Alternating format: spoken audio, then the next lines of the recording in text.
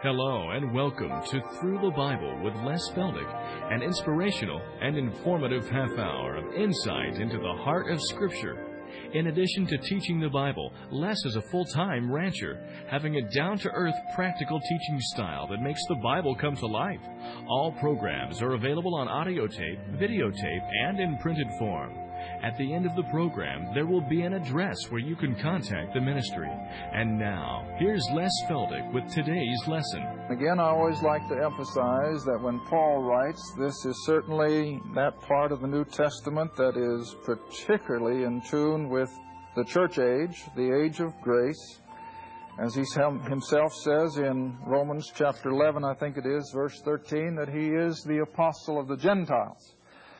And so as Gentiles, naturally, he is the one to whom we should turn for our basic doctrines. Verse 12, wherefore, as by one man, and of course he's referring to whom?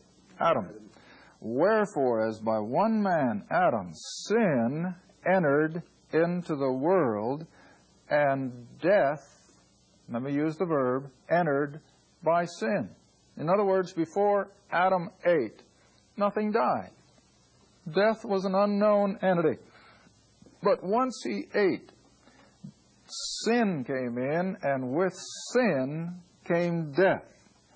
And so death passed upon how many?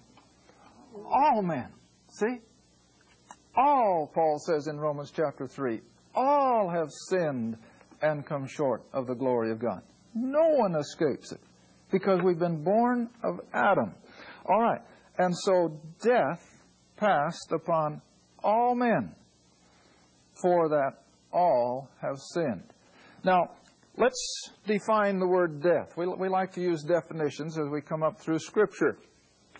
First and foremost, let's look at physical death because that's what we're most acquainted with. We see it on every hand, not only in the human race, but also in the animal kingdom, the birds, and so forth. But so far as the human race is concerned, death as we understand it, what is death? Well, I think the simplest way we can put it, that death is separation.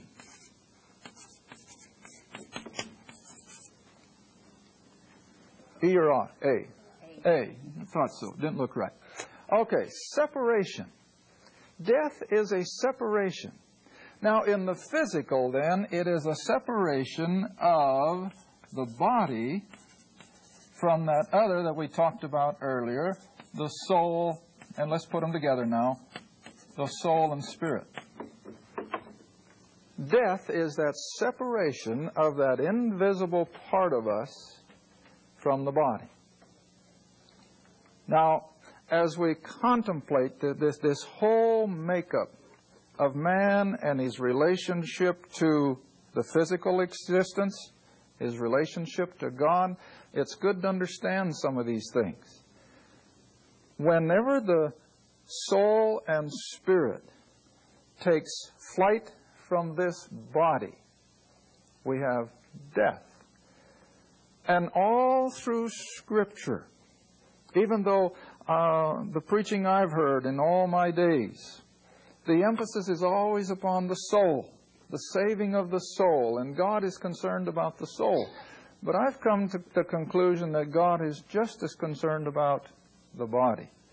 Because you see, God is dealing with us not in terms of just the soul and the spirit, but the whole man. And I've begged people to find any place in this Bible, from Genesis through Revelation, where man has anything whatsoever of any worth in this life or in the life to come, separated from a body. Because you see, once we get into the eternal state, after the great resurrection day, what are we all going to have? New bodies. See? And so God is concerned with the whole man, the body, the soul, and the spirit, not just in this life, but even in the life to come. All right, but physical death is that separation then of the body from the soul and spirit. And I make the statement, I think it's very rare, and a person has to be in an awful state of pain and misery to really want death. Normally, it just isn't that way. I've known old people up in their 90s who, when they're healthy, they'll say, "Oh, I wish the Lord would come," or "I wish the Lord would take me home. I'm just so tired of sitting here in this rocking chair." But let that old heart skip a beat, and who do they call for? The doctor. Don't they? Sure they do. Why? Because even the best of believers who are ready to go out and meet the Lord, there is still that awesome fear and that we don't want death. And that's normal. That's the way God made us, because we don't want to be separated, body from the soul and spirit. And that's why God has made plans then that one day we are going to have the body reunited with the soul and the spirit. All right, then there's another death that is probably more important, and we call it the spiritual death. And spiritual death, again, is a separation. But it's not a separation from body and soul, but it is a separation from God. Now, the Bible refers to that then as the second death. That separation from God for all eternity. In our class at Tahlequah some weeks ago, someone asked the question, if I would cover the difference between hell and the lake of fire. A lot of people don't know there is a difference. But we spent our whole next 2-hour class showing from the Scripture all the way through how that, yes, hell will one day end up in the lake of fire, but they are two distinct differences. But we all shrink from either one of these thoughts of death. Now, a thinking individual, now, of course, Satan has kept most people from that place, but a thinking individual will naturally have that same kind of apprehension of a spiritual separation from God as we have a physical separation of body and soul. At least we should have. Because it's going to be awful to be separated from God for all eternity. And that's what the hell is really going to be. It's that separation from God, let alone all the other ramifications of it. But death, sin, it all had its beginning the moment Adam ate in direct violence and disobedience to that revealed will of God. And then drop down to verse 14. You're still in Romans 5. Nevertheless, death reigned from Adam to Moses, even over them who had not sinned after the similitude of Adam's transgression, who is the figure or the type of him who is to come.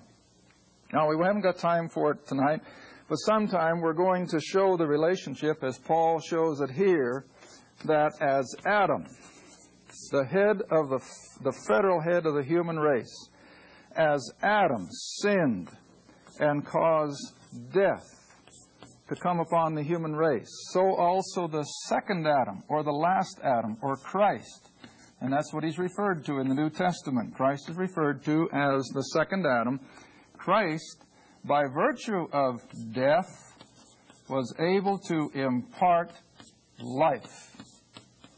And so, even though we may look at the whole complex picture and we can say, but God really wasn't fair by causing the whole human race to come under the condemnation of sin when it all was because of one man.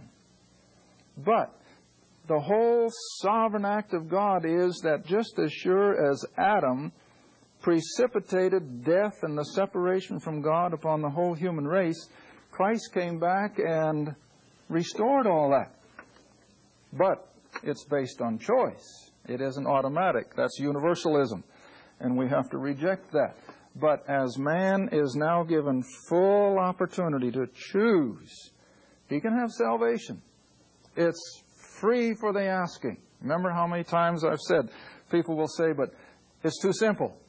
And yet if it was just one bit more difficult, what would they say? It's too hard. I can't do that. But it is so simple, and God has done that because we are all sons of Adam. So never lose sight. All right, let's look at one more New Testament verse. Turn over a few more pages to Ephesians. Galatians, come through the Corinthians. Galatians, Ephesians chapter 2. And I usually pick out verses that are the most clearly stated, where there's just no doubt about what God is trying to tell us in His Word. If you'll go to Ephesians chapter 2, starting with verse 1, where again Paul is writing to the believers, of course. Paul always writes to believers.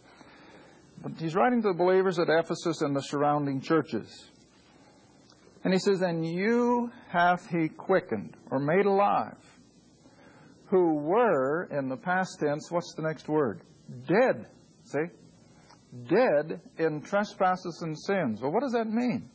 They were without spiritual life. And then he goes on in verse 2, "wherein in times past you walked." Now, he wasn't talking about physical death. He was talking about spiritual death, because these people are still living. And so the people of verse 1 who have been made alive, who were dead, still they were walking in the flesh, according to the course of this world, according to the prince of the power of the air, the spirit that now worketh in the children of disobedience. And who are they? The children of Adam. See? Who have disobeyed by virtue of Adam's disobedience. And then verse 3, "among whom also we all had our conversation," or our manner of living, "in times past." And here it comes again, "in the desires of flesh and of the mind, and were by nature," naturally. Naturally. You know what that means? I don't care how sweet those little 2-year-olds are. How quick will they sin? As one fellow I read one time last winter, he put it this way: just as soon as they can. And isn't that true? And why do they do it? Oh, because they're children of Adam. And this is what Paul means, see? That we are practitioners of the things of this world. We're desiring the lusts and the pleasures of life because it comes naturally. I always have to be reminded of that popular song of generations gone by. What was it?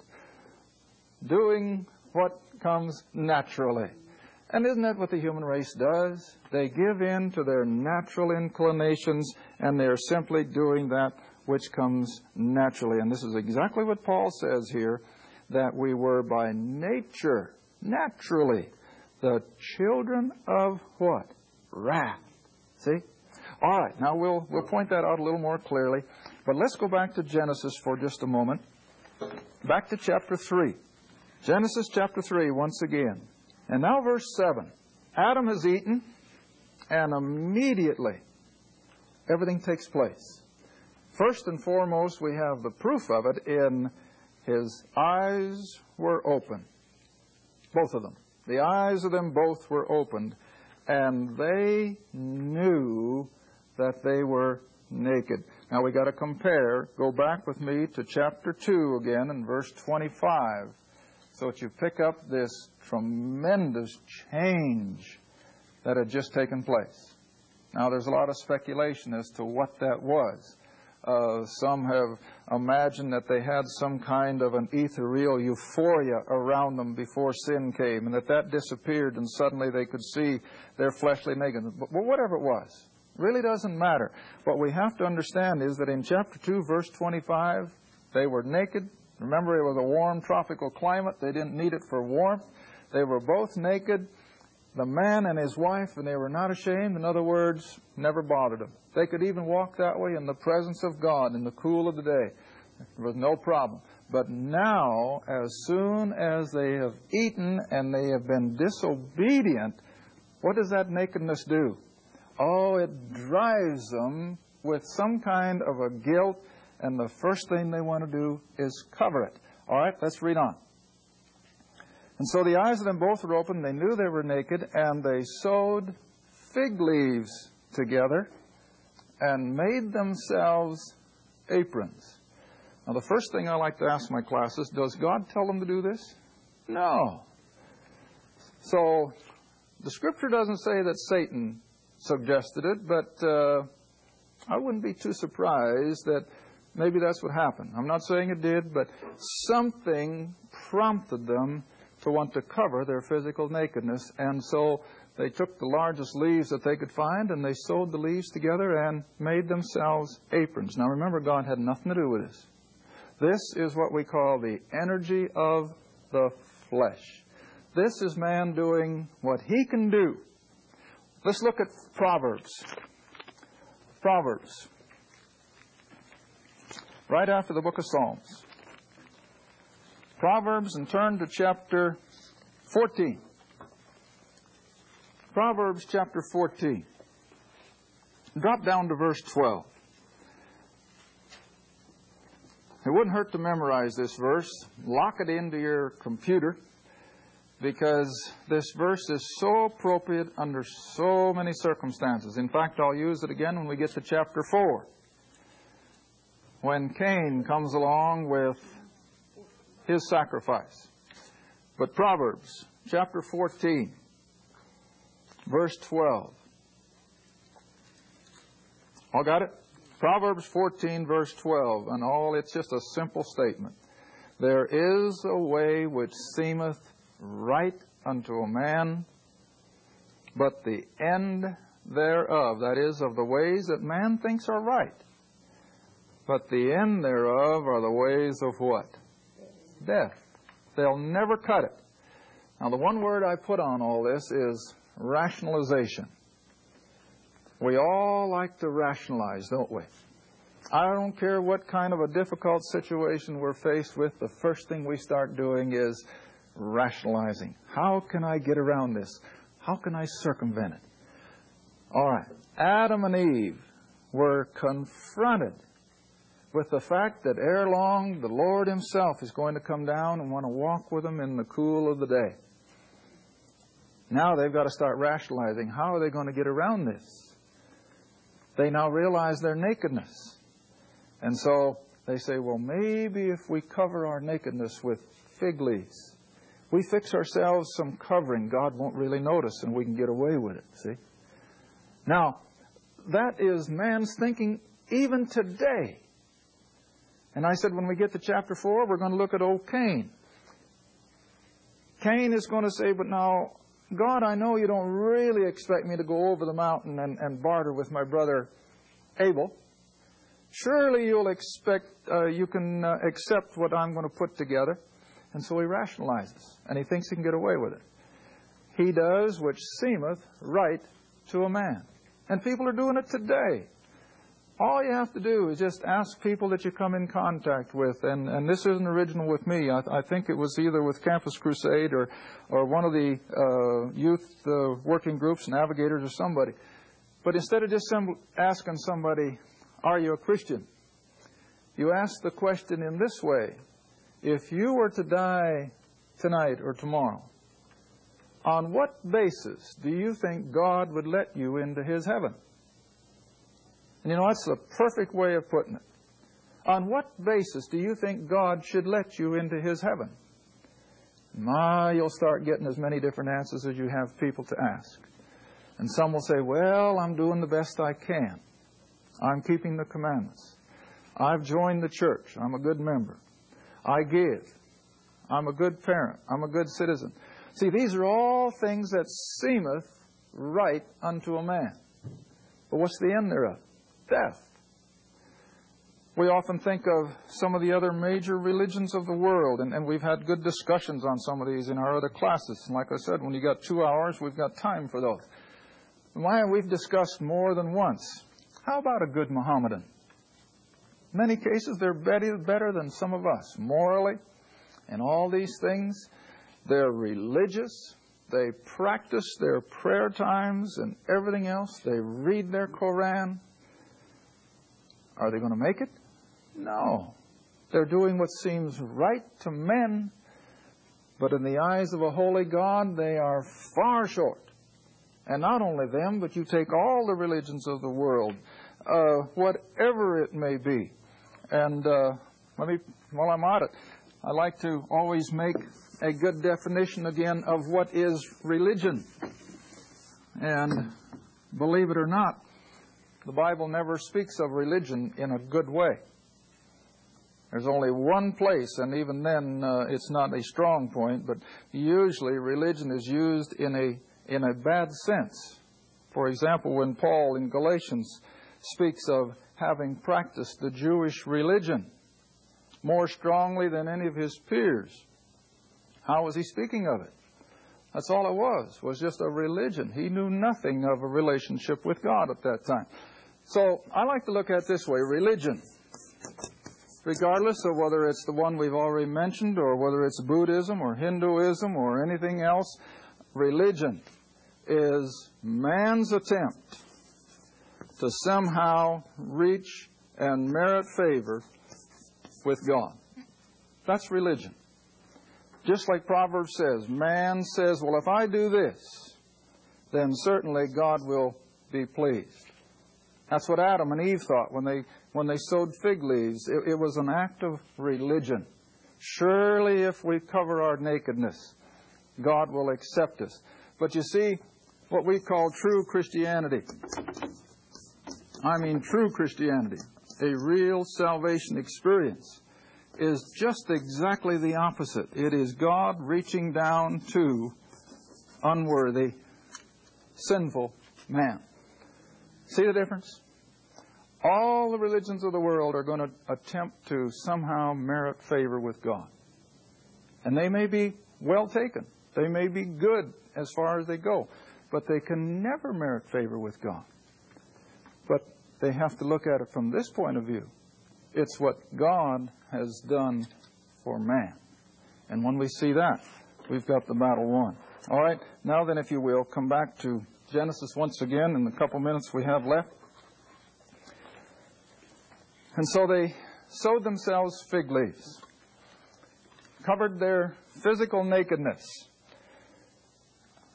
But what area have they still not dealt with? The spiritual.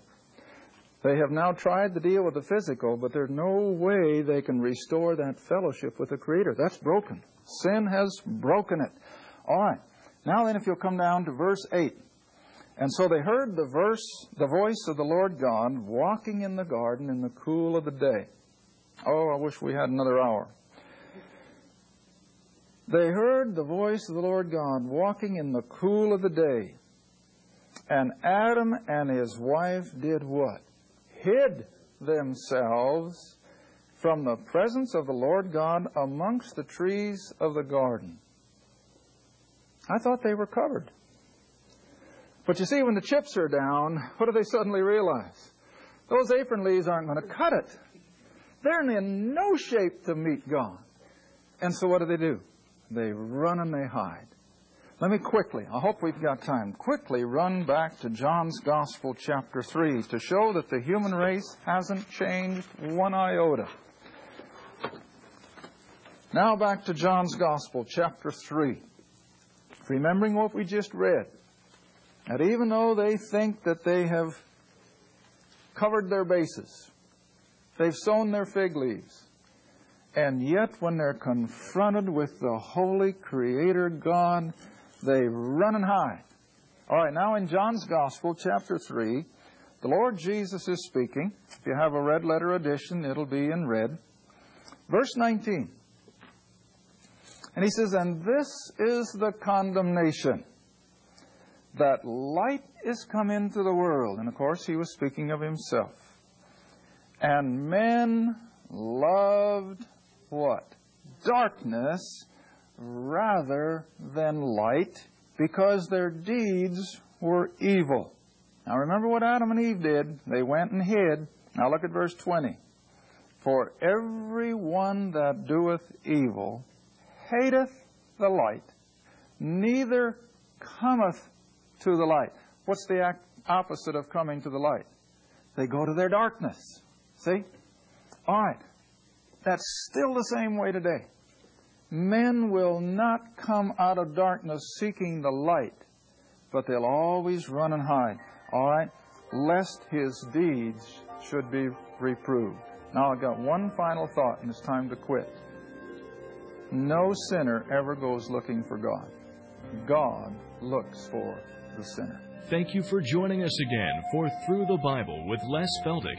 If you'd like to order audio tapes, videos, or any of our printed material, you may do so by writing Les Feldick Ministries, Route 1, Box 760, Kinta, Oklahoma 74552. That's Les Feldick Ministries, Route 1, Box 760, Kinta, Oklahoma 74552. Or you can call us toll-free if you'd like at 1-800-369-7856. That's 1-800-369-7856. Remember, this is a faith ministry, and your participation with us is greatly appreciated. Again, our address is Les Feldick Ministries, Route 1, Box 760, Kinta, Oklahoma 74552. And our phone is 1-800-369-7856. Thanks again for listening, and please join us next time for Through the Bible with Les Feldick.